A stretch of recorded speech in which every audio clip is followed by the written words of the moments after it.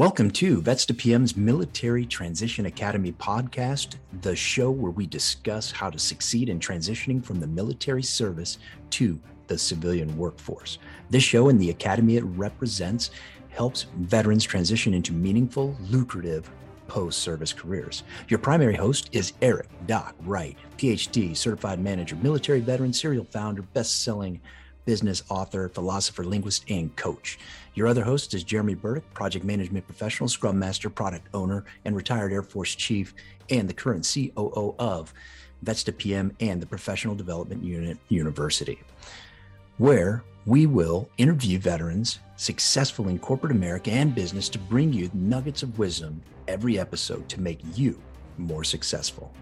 Next, let's introduce today's guest. Our guest today is Teresa Moon, and she joined the Parabolis team in late fall of 2020. She brings to that team her extensive experience in business development within government contracting, marketing and branding, relationship building, and partnership management. Her impact is best recognized in her abilities to generate business opportunities within several industries through networking, developing partnerships, and understanding how to effectively create reciprocal referral relationships. Teresa builds lasting relationships through loyal and trustworthy cooperation and commitment. She's a consummate academic and began her career as a teacher both at the university and high school levels. She worked several years in business-to-business sales for a Fortune 100 company and led her division in corporate partnership collaborations that resulted in sales. In 2018, she reignited her professional career and devoted her efforts into business development and government contracting, specifically within the simulation community in her hometown of Orlando, Florida. Her understanding of the contract award process is necessary to support the small to mid-sized contractors' Parabolis services. She has earned contracts within contract staffing and cybersecurity and is proficient in the traditional RFP process. Ms. Moon has her bachelor's degree in literature from University of Central Florida and her master's in literature from the same university, and is a proud mother of 2 girls. I can't wait for you to get to know her. She's electric, she's exciting, and this should be fun. So from a staffing perspective, I made major connections within some of the military organizations here in Orlando. So I have tight connections at PEO STRI and AFMS and PM Tracis and NOC-TSD, for instance. And I was looking from staffing at that time, I was looking to bridge the gap for people that were retiring from their service to the country and looking for those next opportunities. And then it was my ability to connect them with some of these companies that were supporting the simulation and modeling community. And I found pretty quickly that staffing was not my passion. I'm about as good of a recruiter as nobody ever wants to be. I'm like, you laugh at my jokes, you tell me I'm pretty, you're hired. And that's not really good when you're qualifying really high level IT and engineering positions. So I had a mentor once that told me there's 2 kinds of engineers. One that looks at your shoes when he's talking to you, and the other that looks at his shoes when he's talking to you. And so I realized really quickly that I wasn't qualified to qualify them for these positions. And so through that, I knew business development was where I wanted to be. I knew I wanted to stay in government contracting. So I started doing independent consulting and government contracts for a cybersecurity company.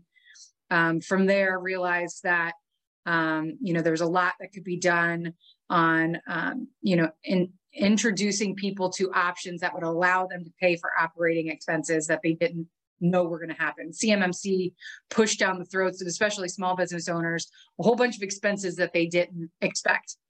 And 100% of my calls on a daily basis automatically reverted to, well, why the hell does it cost so much? And that's the worst place you want to be in a sales call.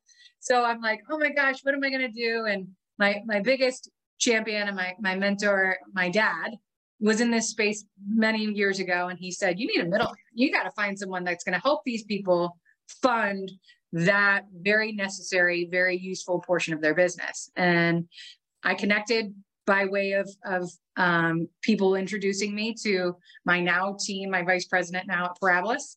And I said, hey, where he and I are about the same age, we got kids the same age, we meshed well together. We did a couple of panel discussions talking about these things and how they converge together. And after a while, the rest is pretty much history. They were like, we like the way you make those connections. Can you get on the calls with me? And when people are like, why does it cost so much? You step in and say, well, don't worry about it. We got the money for you to do it. And it highlighted to me more than anything that social selling was where my strengths were. Being a connector was where my strengths were. And Parabolis has allowed me to hone in on all of that. I do a lot of writing. I'm an English major. I like to write. I have a podcast. I like to talk. I like to listen to myself talk and listen to what other people have to say in return. And, I'm a little bit of a ham, just a little. And so I've been really blessed. I work for a veteran-owned company, veteran-operated company. And the initiatives that we mutually agreed on were supporting veterans wherever they are in finding opportunities to acclimate into civilian life and be as successful as they possibly can be, as just a way of saying thanks. My CEO is a 25-year Air Force veteran.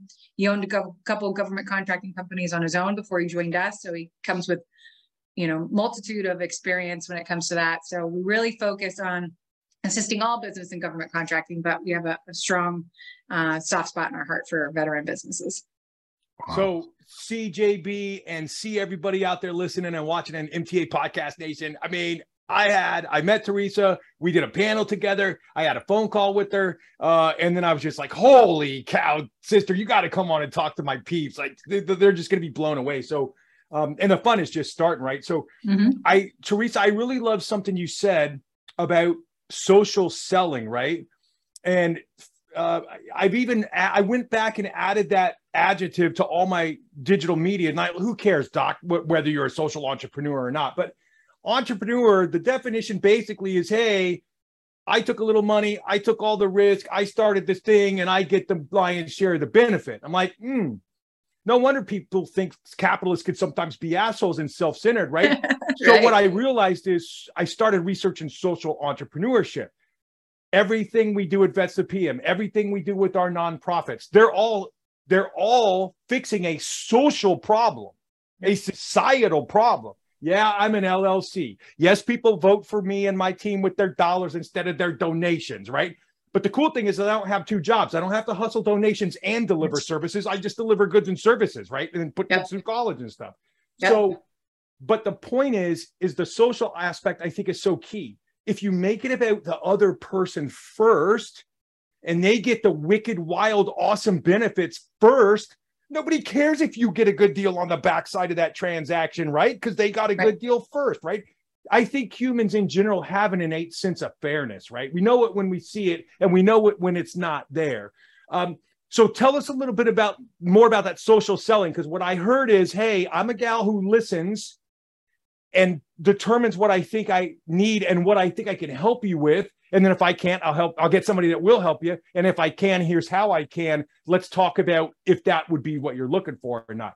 Tell us a little bit more about that. Absolutely. I think it's twofold. I was raised by someone who could talk to a lamppost.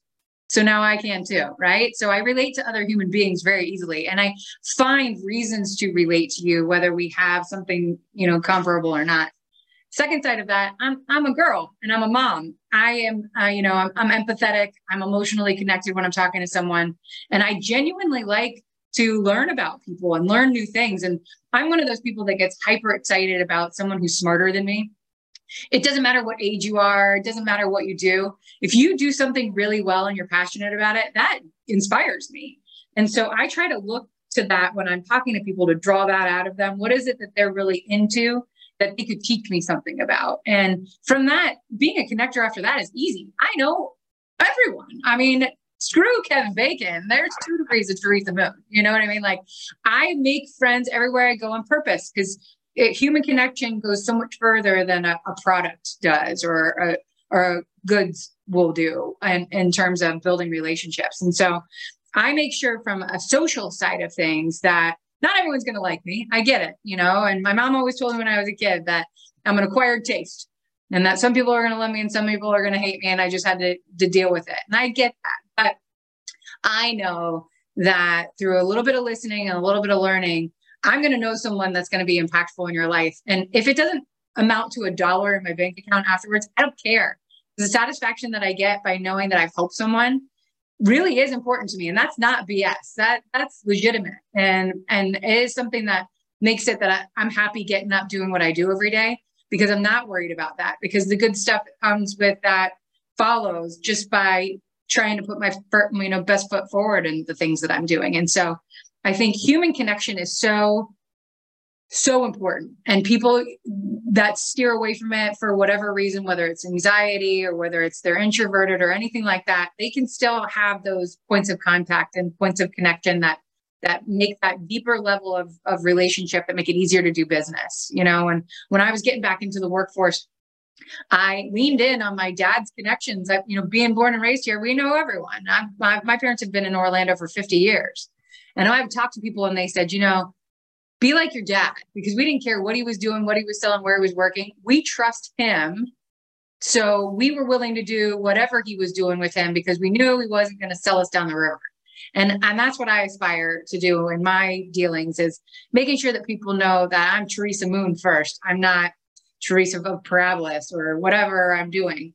I owe it to myself to be doing the right thing by other people. And that's what I lead with. And I think social selling has a lot to do with that, is ownership. Whether you work for someone else or you work for yourself as an entrepreneur, you own that you can take with you wherever you go. And I think that's a big piece of it.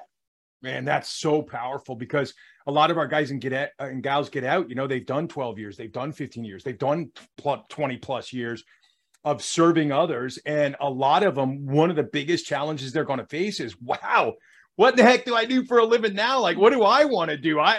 That's a scary question. So they go get in the, hey, I want to be an employee line. And there's nothing wrong with that, right? But they find 32% of them on average when surveyed, they leave that first gig out of uniform 32% of the time. 32% of them do. Why? Because they took the first thing that said paycheck on it. And they're like, man, this sucks, man. There's got to be something else out there. And then the unfortunate part is, because they don't figure out it's them first, they take them with them, right? Figure out who you want to be first, and then you can go do a lot of things and be successful. Is they're like, well, the grass looks greener on that side of that other fence. So they climb over there and they slip in that pile of shit, and they find out it's just better fertilized over there. It doesn't mean it's any better. Right. You know what I mean? And so that's powerful that you would say that too. Like, hey, I'm Teresa Moon first. And then, oh, by the way, I know some people. I've been chatting with you. I think I can help you. Here's how I think I can help you. Would that be helpful to you? That's a conversation. And I think that's especially so critical today in our social media world. Hey, look at all my likes and my followers and my everything. Like, at the end of the day, man, those people even real?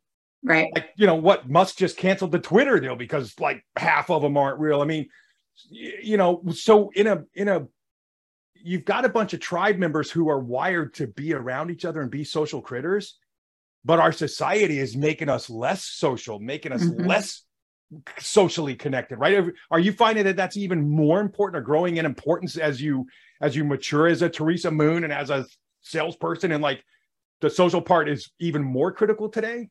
Yeah. I mean, not to mention that COVID added an extra layer of distance between us, right? I've talked to so many people that are like, I still don't go out to events. I still don't. And they, of course, when I'm traveling from Florida and coming up there, I'm like, we don't wear masks. This isn't, what do you know? I mean, I get into a cab in Washington, D.C., and they're like, can you put your mask on? I was like, I don't even have one. If you want me to wear one, I hope you have one under your seat to lend to me, because how about this? Does this work? Roll down the window. I don't know what to tell you, not that I don't take it seriously, but I have to put risk, aside when I need to get out. But I think that has compromised our ability to connect with each other in a human way anymore. Like when I started my sales career, I was literally, and I'm 43 years old. So I'm talking, I sound like I'm 65 saying that, but I was knocking on doors. I was literally, not walking in, having that gatekeeper looking at me like, get the hell out of here. And I learned really quickly how to read people's emotional reaction to my being there. And I knew how to pivot. When I got that, get the hell out of your face, I knew it was, I'm selling smiles. I'm not selling what I'm selling. So I just wanted to meet you. I had people throwing my business card in the trash can before I even left the office. I would go back and take it out and walk out. It's like, I get it, and we don't have that anymore. And I think I crave that because I function at a really high level, face to face, being able to read you. But I think we have to be able to, play the cards we've been given. And this is the environment that we live in now. We don't have a choice. There are a lot of people who are completely content with only talking on the phone or only being like this on video. So you just have to know how to modify what you're doing to fit every occasion. And that's hard for people, especially, you know, I remember in the beginning when we just had Zoom for the first time, and I remember getting on the phone with like 3-star generals, and they're like, I can't figure out, you can hear them in the background, I can't figure out how to use this shit. Like, you know, it's like, what are you talking about? You've got like 47 degrees. You've been in the military, like ruling the world for 100 years. You don't know how to click on your camera on Zoom. Like, oh my gosh, what is happening right now? And where the hell are your 4 staffers? Is it somebody in that room know how to use a mouse? Yeah. So you just gotta roll with it. And I think some of us are equipped to do that, and some of us need to catch up. Wow. Yeah. I mean, I think it's excellent. And I think the social selling and really the deeper network too. So, I mean, it's not just a skin level network. You need somebody to remember you, so that when you pick up the phone and call them and say, hey, this is Teresa on the other end. Oh, yeah. I'll set aside what I'm trying to do right now, what is either officially or artificially making me busy. And I will give you my time to listen to what you've got to say. And then from there, that relationship will seed whatever objective that you were trying to get. So I don't know if the audience picked up on it, but it sounds to me like you put Teresa first, then you put the relationship, and then you put the goods and services tertiary after that you've already taken care of, said, hey, ethically, I've got to do this for me. And then secondary, I got to provide the other individual some value to their time. And then third, I'll work on the goods and services that I'm trying to achieve here, or whatever objective it was. Yeah, absolutely. I mean, you can't become a social or a subject matter expert just because you say so. They have to trust you, right? Oh my God, half of LinkedIn is freaking out right now, Teresa. You realize that, right? What?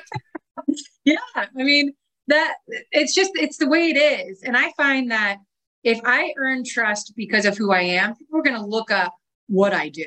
I mean, I've had people call me literally, they're like, you know, we're in process with your company right now. And before I went towards it, I looked it up and I was like, oh my gosh, that's Teresa's company. And, you know, and I thought, good. I'm glad that I was leading with me and I wasn't just pinning you in a corner so I could, you know, barf parabolas all over you, you know, like that's just not how I roll. And because of that, people look towards what I'm saying as meaningful instead of it just that I'm saying whatever they need to hear so that they sign on the dotted line. That's not, I remember your name. And I always say, give me enough information about you to make me dangerous. And I will remember you when people talk about things, and I'm going to connect you with people that I think are worth it for you because of that. And I think because I can build a relationship through those avenues, that they're going to look me up then after that. Okay, what is this crazy girl doing then? Where does she work? What do they do? And how can I reciprocate? You know, people who actually get it, they look towards that, and a lot of people get it. So it's a good thing. You know, and I'm actually doing some research on a blog post I'm going to write about how we're wired for customer service, both to get a good customer experience, or CX or UX or whatever you call it, and how we give it, right? And that's one of the most fundamental psychological principles of this whole thing. We're all social critters, right? Mm-hmm. Yeah. Which means we need to trust each other, which, you know, they say what people buy from people they like and trust, right? So if you tell me you're going to do something and you do it, I now think, wow, that's Teresa.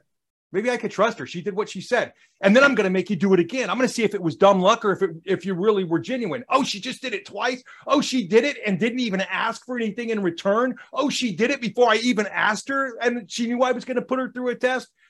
People start to realize, hey, man, Teresa isn't full of it. Teresa says something. She means it. She cares about what I think about her and our relationship. And then whether they know it or not, you just clicked in the psychological principle of reciprocity. Hey, you went and hunted some squirrel. You brought it home and shared some squirrel at the fire last night with me, which means you only ate half a squirrel. Oh, sister, you better believe when I bring something home, we're going to share it at the fire. I mean, you know what I mean? Like that's how we're wired, right? Yep. Mm-hmm. Absolutely. And, you know, to that point, that's why it's great to work with veterans, because they understand that from their experience in service, right? It's a family environment. And when you show that family level of concern, people remember that, you know, I mean, like I said, I don't have any military experience myself, but that experience of doing something for so long that was your identity and then having to pivot and move into civilian life, I do understand a small bit of that, you know, I mean, not to get too personal, but I was a stay-at-home mom for 9 years. And then because I needed to get a job through my divorce, I was like, well, I didn't have anything to fall back on. I didn't have a professional career that I could say, oh, I'm going to jump back into this. And so I had to reinvent myself at almost 40 years old. And doing that in the middle of going through some personal turmoil was not easy, but I get it. And it took a long time. I took the first damn job that I was offered because I wanted to not be living in my parents' house at 40 years old, you know, and it was awful. And I got taken advantage of by my first several employers because they, you know, wanted me to fit a certain role that my personality doesn't allow. I'm not someone who fits the mold. And so, I run by the strict mantra of don't tell me what to do. So I'm a hard worker and I'm a self-starter. I don't need someone to, you know, micromanage me. And I had a couple of micromanaging employers in the beginning that made it really clear, like what you said in the beginning, figure out what you want first and then go look for a job, especially when you're desperate for the paycheck, you know, I mean, especially right now, you can have a couple of part-time jobs that will equate to that low-paying full-time job that you're going to jump towards and be miserable at until you really figure it out. And I think programs like what you guys provide, a lot of programs out there to help veterans figure that out so that they're not just jumping to the first thing that you know, flops in their face. I mean, it's super important, and figuring out what your value is beyond what your job detail was when you were in the military, I think it's huge because I've seen a lot of veterans not wanting anything to do with what they did there. They're ready to do something totally different. And I commend them. That's a lot of undertaking, but better to do that than to just continue the same old, be miserable at it. Yeah, for sure. And what an extremely powerful share, really, when you talk about the transition of a lady like yourself, that going from a single mom back into the professional workforce is not that much different than a veteran transitioning into the civilian world. Mm-hmm. The transition's going to happen. It's involuntary, right? It has to happen. It's required. Mm-hmm. But the evolution of your mind, the transformation of your work ethos or anything that you're about to do, your career, that part, it takes concerted effort. You had to sit down and decide, I'm going to remake myself. And there's a lot of listeners out there that are going to transition that will take the first job out of security. And we've talked about it, Doc and I, on several different shows about how the fear and the want for that security will drive you to that. And that's okay, right? If that's what you need, if that's your landing, then go for it, do it, but still be hungry to go learn what you love, because you can transition just like the 30+% that Doc said. Hey, yeah, you're going to jump ship and just it's not failure, right? It's still a learning progress in what you want to be and who you will become. And see, that's part of the problem that most of our guys and gals face too. Teresa, you said it. So, hey, my identity was homemaker and spouse and mom and whatever. And now all of a sudden I'm ass kicker, solution selling Teresa, like, watch me world, here I come. So you can either get fetal and get, paralyzed with fear and about this ain't fair, or you can get 10 feet tall, bulletproof, and eat glass. I mean, the world doesn't care how you respond. Right. But you're going to care how you respond. So, I think a lot of our guys and gals, if you need the security, you need the stability, awesome. But if you choose that and then you choose to do something else later, or you choose to do something else on your own first, in the civ div, in the military, like, oh, you failed. That's bad. Bunch of type A's. You failed. Like, you're out. You suck. You're not getting the next level of command or next rank or whatever.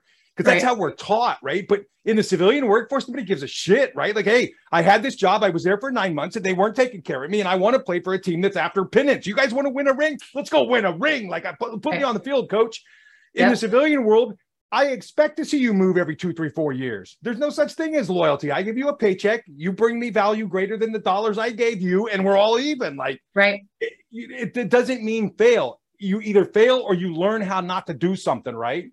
Right. And man, that has helped so many vets that Jeremy and I work with, like, off the hook. dude, the next thing you do doesn't have to be the last thing you do. Don't worry about it. Go learn some stuff. If you like it, stay. If you don't like it, jump ship, go do something else. Like, who cares? Nobody but you.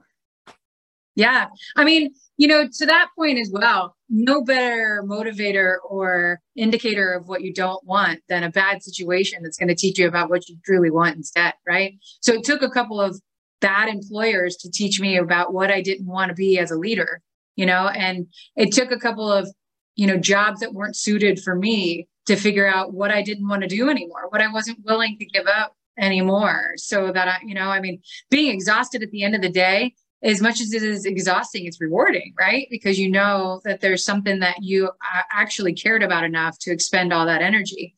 But if you're putting all that energy towards something that you really don't love, then there's no satisfaction at the end of it. And so I think that's more important than any dollar amount, because if you're doing what you love, the money's going to come because you'll figure out a way to make that money.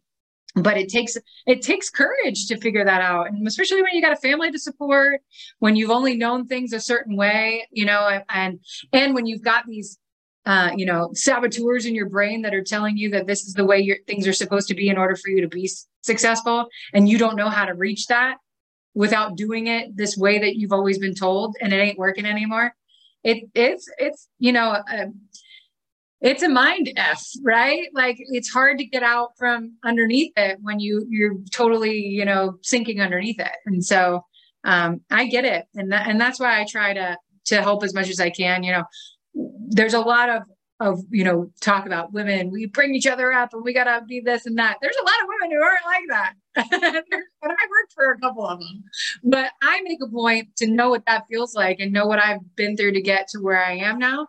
And so I'm making a concerted effort to be different than that. And I think because of that, I can share that with other people that might have similar responsibilities. So that's why I say I don't relate 100% to what a veteran goes through in transitioning into civilian life, but I get what it means to pivot and do something completely different and how it hits you on every level of your senses when you're trying to do it. And it ain't easy, but you can do it.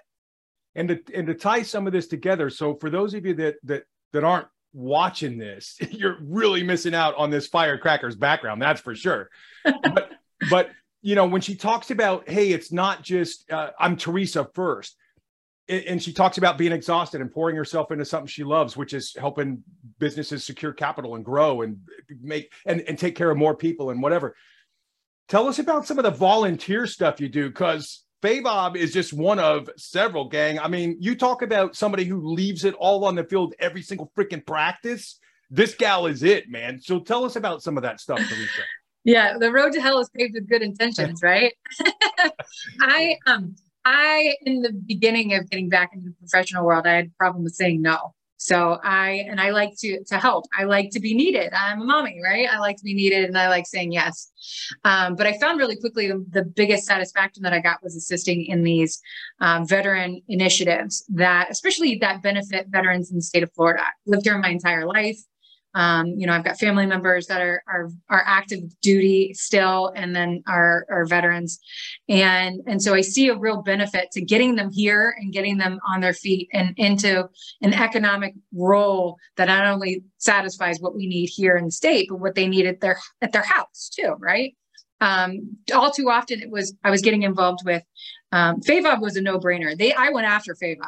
They didn't come and ask me to join. I wanted to be a part of FAVOB because I saw in my own local community the things that they were doing. And not only were they having a good time, but the message incorporated on a lot of different levels. I've also done some work with the Army and I did the Army Birthday Bowl the last 2 years and putting together their celebration of the birth of the Army and the people who come and the pomp and circumstance and the great, treasure that is the way that we have a good time in supporting our military. And I loved being a part of that too.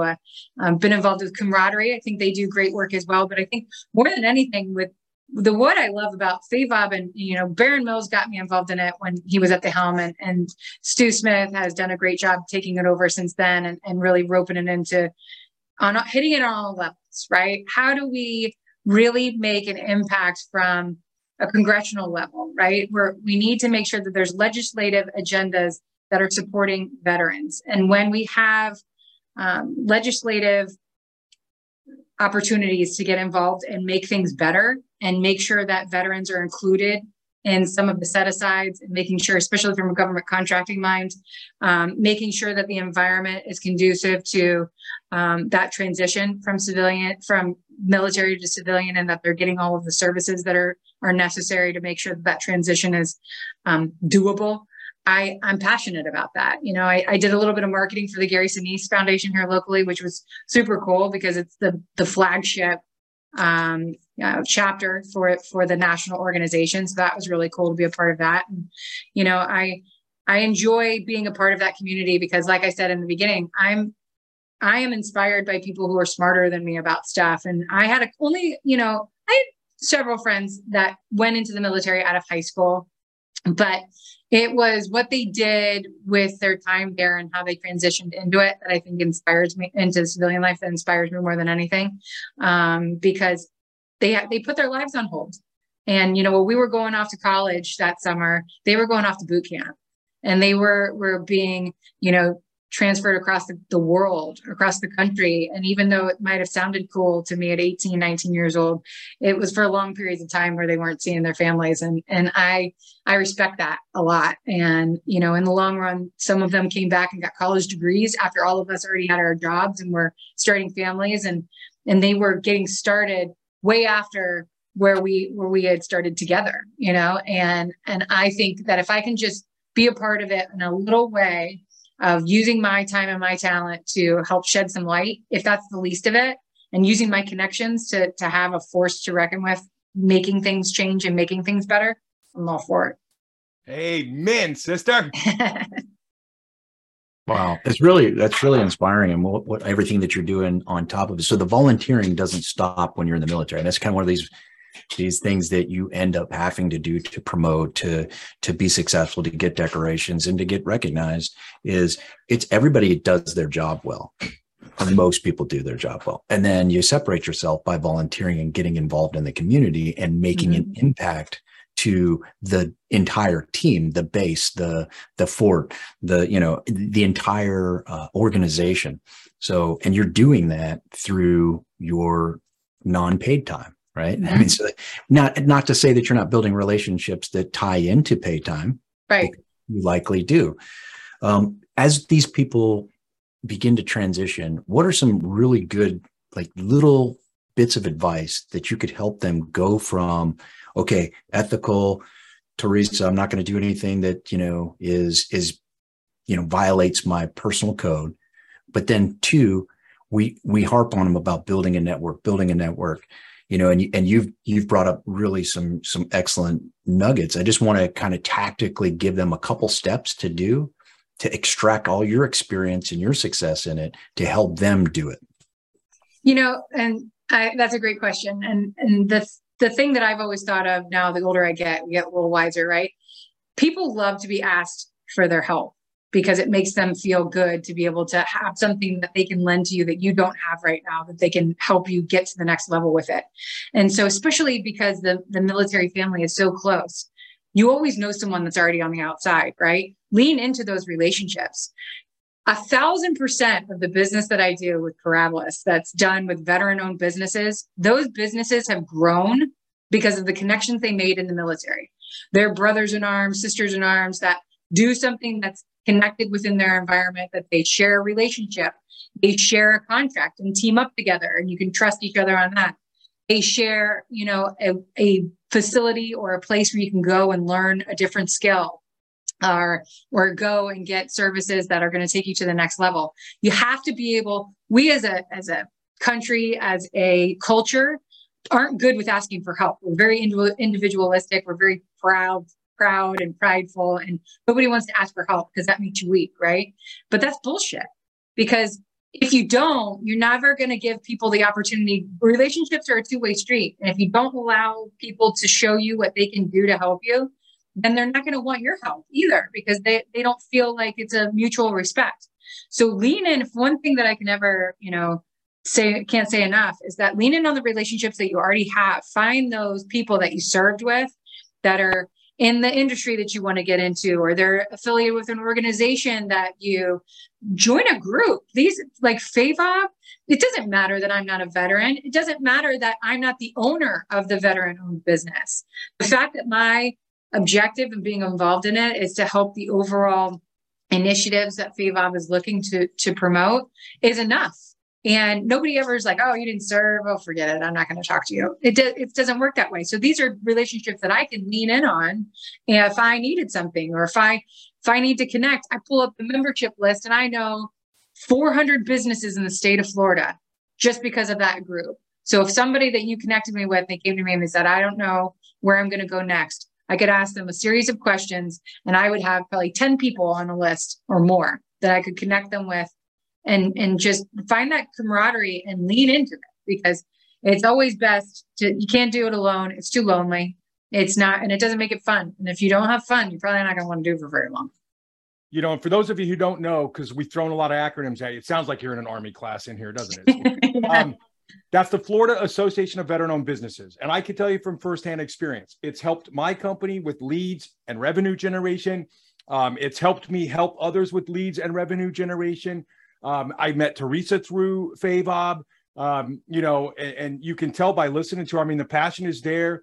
The veteran connection is there. So, sister, you jumped in the mafia. I mean, if a vet says to a vet, hey, I got a gal that can help you, like, that's all they need, man. A handshake and a warm face and a smile and an email. That's all we need. So I thought something, too, was super powerful. And I'm guilty of this as I stand here embarrassedly and tell you all this. What you said is so powerful about, if you don't let people help you, you stunt their contribution, you stunt their creativity. They feel like they're not being recognized and given the opportunity. And I think all the time, I mean, I was raised by somebody from, you know, good parents, and one of them was from Alabama, and it's the South. And you talk about being prideful. I mean, you don't take help from anybody because now you owe somebody something, and all that whole stuff goes on too, right? So, and you're a man and you can't ask for help, figure it out on your own. Like, all that stuff plays into it. Lots of confounding variables. But I realized as soon as you said that, I'm like, you know what? I'm going to make a conscious effort. Teresa, you just changed my behavior, sister. I'm going to make a conscious effort. The next time somebody says, hey, Eric, I want to give you this, or hey, Eric, I want to help you with something, instead of saying, hey, man, I really appreciate the gesture, but, right? Because what do they say? Everything before the word but is a bunch of bullshit. It doesn't mean what you just said. It's only what follows it. I think next time I'm going to be conscious now, and I'm going to look for opportunities and say, oh my God, Teresa, that's amazing. Jeremy, that's amazing. Thank you so much for helping me. And just recognize it, let them help, and then see where it goes, right? Because that causes the relationship to grow, right? Now both of you are giving partners in this relationship and reciprocating. That's amazing. If you give people the opportunity to shine, they 9 times out of 10 aren't going to disappoint you. And if they do, you learn your lesson and you never do it again, right? There's nothing, you're not going to lose it. I mean, I get it. It's hard to take that first step. I mean, I am type A, and I came from parents like yours. You know, if I can do it, and I probably will do it better, right? I'm indispensable. Nobody can do it the way that I do it. That's a tough spot to be. Because if nobody can do it like you, then there's nowhere for you to grow. You're going to be stuck in that role forever. You better learn how to do lots of different things. And you can learn a lot from other people. And, you know, I don't ask for help as much as I should, but I ask for it a hell of a lot more now than I did when I was younger. And every day I try a little bit better to open myself up to that. But it's super important. And like I said, the camaraderie with the military family is so tight that those people, I see it. I mean, I've seen some really, who I thought were closed-minded people, get other people jobs with their companies because they barely knew them, but they, you know, came from the same, you know, groups or whatever. They did something similar in the military, and they felt so convicted to help that person take that next step in civilian life. And so people are ready to help. And if you want to make better where you are after you land, you got to have other people help you get there, because you can't do it all on your own. Yeah, it happens all the time. I mean, somebody will hit Jeremy, or somebody will hit me, or somebody will hit Kathy, or our retired Air Force chief over in our career services. And they'll say, hey, I'm looking for, or hey, I got a guy or gal who's looking for. We all immediately go, hey, I know so-and-so. I think they're looking. And we just reach out on LinkedIn, or reach out through emails, or reach out through a phone call and say, hey, I just met this cat. Here's what I think they're looking for. I'm not really sure. I think you could help them. See, there's that opportunity to serve again. Hey, I think you might be able to help them. Do you want to have a chat with them? If so, I'm going to connect them. They're going to tell you Doc sent you, and you're going to know why they're there. And it has never failed yet, right? I'm batting 1,000, and I have nothing to do with it. So it's not my batting average I'm bragging about here. What I'm saying is I reach out to my network who is chock full of people like Teresa Moon, and I say, hey, I have this problem. Can you help me? And I mean, the last guy that we got placed is the longest it's ever taken. It took 9 days. Wow.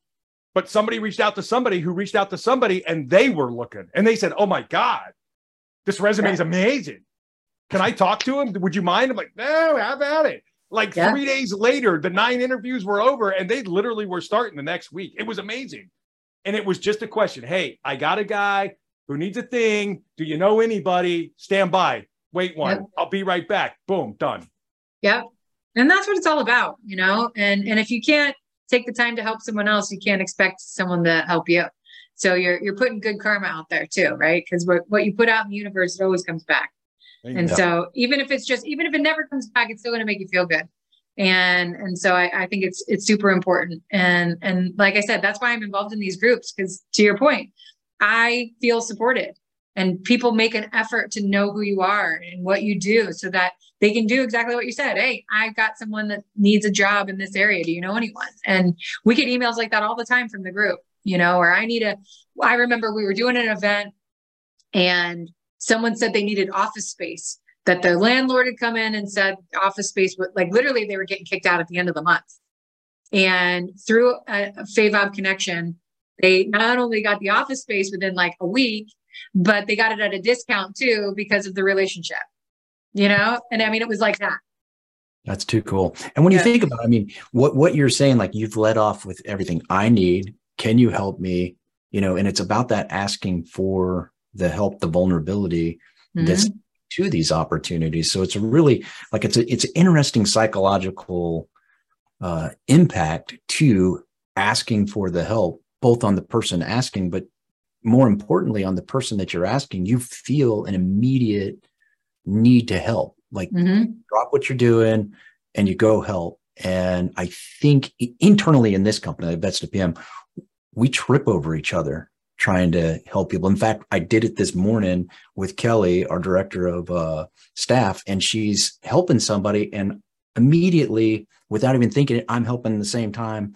And now we're stepping over each other. Like, did you help him or did I help him? Like, we both did. Sorry. You know, now that's awesome. We're apologizing to each other because we're basically doubling up work. But I guess that was really an aha moment as you said that. Why did we both feel the need to completely drop what we were doing? Because this individual said they needed something, and it was an immediate service reaction.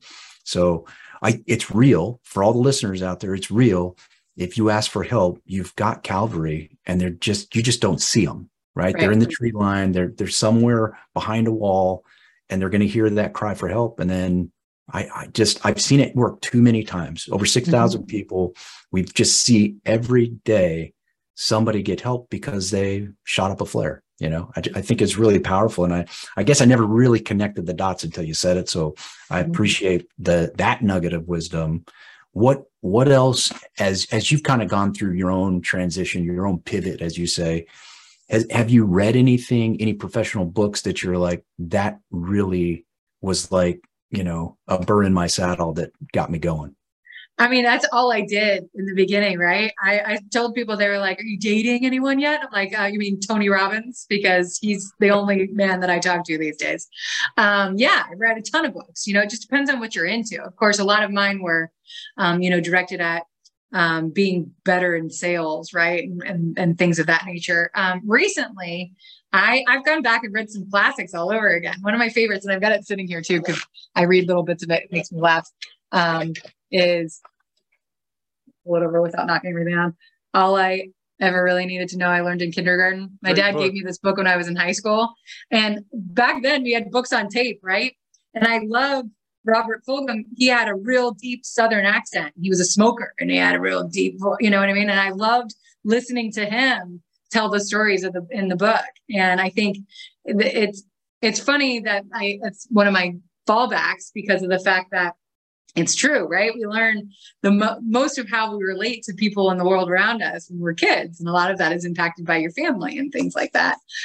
Recently, I've been reading The Tipping Point, and I've fallen into this by recommendation of my CEO, because thankfully we're doing really great things at Parabolas these days, and we're on the verge of tipping. And there's a lot of responsibility that comes with that. And unfortunately, the groundswell from a marketing perspective is my fault. So I have a lot of responsibility coming for when that tip actually happens, because we're dangling over the cliff right now, which is exciting and great, but you know, it's going to be explosive and rewarding, but a lot. And this book is great because it gives so many cultural reflections of other companies and other aspects of society that have hit that point, and what happens and what sets it off, and indicators and things like that. And I'm a dork. Doc, you can relate. I'm a literature major. I love to read. I can relate to stuff like that. I love Dale Carnegie, How to Win Friends and Influence People. I love that because it's old school, because I think that's what's lacking a lot of, is that human to human, you know, contact. And I'm a hugger. I want to know when your birthday is. I want to know how many kids you have. And I mean, I did an interview today with a kid that's potentially joining our treasury management department. And I asked him, I said, I know I'm probably not supposed to in an interview, but do you have a family? Are you married? He just kind of looked at me. I was like, I'm not looking to date you. I'm like practically old enough to be your mom.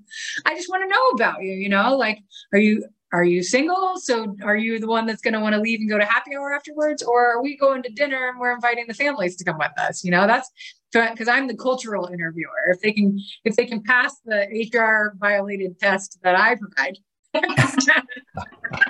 then they might be a good fit in the office that I reside in. But, you know, I think the things that motivate me the most, and I read a lot of motivational books or books that teach me about government contracting. I'm a dork. I listen to podcasts about government contracting when I exercise. There you go. Well, thank you. I mean, I think great. Two different books, The Tipping Point and All I Ever Needed to Know I Learned in Kindergarten. I mean, I think that's excellent. We always try to do that. It gets some kind of a professional reading, and it's really, we kind of learned through a couple other people, like, what made you great? I learned, like Tony Robbins actually says it. You brought it up, but that's one of his things is, the way I became great was reading other people's stories. Yeah. I mean, you go find a famous person, you go read their story. It's usually a less than optimal upbringing. And they persevered through they pushed through some kind of adversity. And that was an imprint of what made them great, you know? So that's his big thing. I don't know if you've heard him say that before, but absolutely. You know, change is a good thing, right? Change is the only way you grow. If you're not constantly changing, then you're not growing. You know, that was when hearing him say that, it was like, oh, that's scary though. You know, that's why I stayed where I was for so long, because I didn't want to have to change, because I knew not only it was going to be hard, but I wasn't going to be something that I liked the whole way through it, there was going to be a point in it. And there were times where I was like, I hate this so much. I'm miserable, but I would just keep doing it and keep doing it and keep doing it. And, you know, finding shreds of things that I liked within it that were keeping me motivated to keep going. But it is comforting to know that other people have gone through it. So that's why I think I chose someone like him. And, you know, he was influenced by Jim Rohn and, you know, like Zig Ziglar. I couldn't relate as much to them, right? Those guys were like I just figured it out. You know what I mean? Why can't you figure it out? But Tony Robbins came from nothing, you know, and he made something out of that. And I think that that's inspiring. And I mean, certainly know that there's a lot of inspiration coming out of veterans. So there's a lot of people that they can lean in on. And it's probably not someone that's famous. It's probably someone that is sitting right next to them in one of the meetings that we're going to, or joining an organization and learning from them. You can find inspiration as long as you're looking for it, basically anywhere.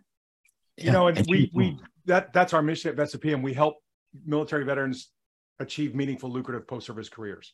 So in that statement, it's what we do, it's who we are, but it's not about us. Meaningful and lucrative is very personal to whoever hears that. Right. And, you know, I agree with you, Teresa. I've met some very famous people in their own minds and in their own communities and at their own companies. And you know what I mean? People look to them, and when shit went south, they lined up behind them to help them figure out the plan. I mean, you never know who you're going to impact. and you never know where they're at. Like, could that be the day that they were going to go home and do something that's very terminal, and you turned it around for them with just a kind word or you in an interview? Hey, so tell me about, you, like, what do you do after work? Like, how do you recharge? Because we're not all about just draining your energy here at this place. We want you to be a whole person so that when you are here, you're kicking ass and taking names. The other thing too is, it's easy, speaking of psychology, we relate most to the thing we saw most recently or last. Yeah. So you look at a Tony Robbins, you look at a Teresa Moon, you look at a Jeremy Burdick, and you think, wow, man, I can't do that. How would I pivot? How would I achieve it? We are overnight successes, but it wasn't over one night. It was thousands of nights of burning the oil and bumping into walls and finding a path. And so there is success. And Teresa, I love what you said about just find the small victory. They say it all the time. I talk to military vets. How'd you get through SEER school? How'd you get through SEAL school? How'd you get through Ranger school? How'd you get through your A school? How did you get whatever school? Because they make it suck. They yell at you. They scream at you. They feed you lousy food. Like, they let you sleep an hour and a half every night. Like, every training event is made to make you as miserable as possible so that when you see it in the field, when you roll over and, in a fighting position, and you roll over and you take a leak and then you roll back and you stay in the fighting position, you just get used to that stuff. Cause it's like, hey man, I was trained in the suck. This is easy stuff, man. Right? Like, not everything is that extreme, obviously, but just find the shreds. Hey, I just got to make it to lunch. Hey, the trainers are going to go home and have dinner with their family. Like, at 1800, they're going to bail out. Like, I just got to make it till dinner time. Like, I just got to make it to tomorrow. And you make it through enough tomorrows and you're like, hey man, I just graduated. Like, I'm on orders and I'm going to, like, where life is going to be good. So I just love so much things that you said in there about you just got to stay with it. You got to embrace the suck, and you just got to get through it. Because once you get through it, the pride and the sense of accomplishment that you'll have because you lived through it is almost as much as any reward that you were going to get extrinsically, right? And, as a veteran too, the struggles that you're going through with what you're explaining aren't unique. Everyone around you is dealing with that too. So that's comforting. There's safety and security in numbers, right? And so when you know that everyone else is going through that, I think it probably made it even a little bit easier, because you wake up in the suck and there's no one's just sitting next to you going, I love this. I love not getting sleep and getting shot at or eating crappy food. Nobody says that, And so in civilian life, it's not always, the camaraderie is not always there. So therein lies the time that you've got to lean into those people who can relate. And they might not jump at you like they did when you were serving, but they're there. I found it sometimes in Tony Robbins. I don't know him, but I felt so connected by the things that I was hearing that I didn't feel alone. I felt connected to the struggle through someone that I had never even met, and I will never meet, or maybe I will, but I don't even care. It already worked. It helped. And I think that's powerful. It doesn't have to be a physical warm body that actually, can tell you face to face that I know what you're dealing with, but you got to look for it or ask for it, or you're taking it all on yourself. Way to bring it full circle. You think about the way we started this show was, you got to get out there. We're social critters. And then as we ended up, the people that get in trouble are typically the isolated, right? The ones that get separated from the herd. That's not that different than nature. The lion doesn't go after the center of the herd. He waits till one falls away and goes after the single. So strength in numbers. I like that. Enjoying the suck with your buddies. That's 100% true. You can get through it because they're getting through it, and they're thinking, I can get through it because this guy can get through it. And before you know it, you're getting through it together. So I love how you brought that back around. And for anybody listening out there that feels like, hey, they're alone, remember what we said about shooting up that flare. We'll find you. We'll see it. Someone nearby will catch wind that you need help, but it's okay to be vulnerable and ask for help. So, wow. Absolutely. As we wrap it up, is there any last parting shots that you want to throw out there? Well, I'm a sucker for helping. So I think you guys are amazing. So if there's ever anything that I can do to help, put the word out there for what you're doing, maybe even it's helping an individual get a job or helping promote what you guys are doing so other people know who you are, happy to do that. I think That's the best tip that I can give. If you don't look for what's in it for me first, you're more apt to find that people will rally behind you quicker. And so it's hard to look at it when you're in that survival mode, not thinking of yourself first. Of course, you're going to put your, basic needs ahead of anything else. But when it comes to business, if you lead with, putting others first and the needs of other people first, you will find success and satisfaction that you might not otherwise. So I can't say enough about that. Yeah, excellent. Doc, any parting shots for the group? I would just say, man, I mean, Teresa's living proof. I mean, we've got folks like her in our networks, and we've got over 100,000 folks across all our networks now. I mean, if we don't know somebody, we know Teresa's, and she's only 2 degrees away from somebody that can help you, right? So, and she can help you add lampposts to your network, on top of that. So, I mean, I would just say, connect with Vets to PM, connect with us at Vets to PM, connect with Teresa. I mean, that's, to me, LinkedIn, regardless of whether you think it's becoming Facebook, or, I mean, I don't even know what Facebook is. I can't even spell Facebook, right? But to me, LinkedIn is what it's always been. It's a digital platform where you can connect with folks that can help you do business, do relationships, do trust, do goods and services, receipt or sales or whatever. We know Teresa's. Connect with us, connect with her. You heard her. She just spent 60 minutes, and I'm sure we could have gone much longer, of ways that she can help you. And not because there's something in it for Teresa. Teresa just enjoys the helping part because she knows the good stuff's going to follow, right? So, I would just say, man, if you want access to people like Teresa, giants whose shoulders you can stand on, connect with us all on LinkedIn, man. Absolutely. Wow. Well, thanks again for your time. I really appreciate it. I think it's going to turn out to be a really insightful show, and there's just so much packed in there. Hopefully they can get it all. Awesome. Thank you for having me. It was awesome. And I hope you'll have me back again. Right on. Thanks, Teresa. Thank you for tuning in and spending a bit of time with us at the Military Transition Academy, powered by Vets to PM. If we piqued your interest, but you want more details, please head over to the website vetstopm.com and see if we can help prepare you for a better tomorrow or a future meaningful and lucrative career.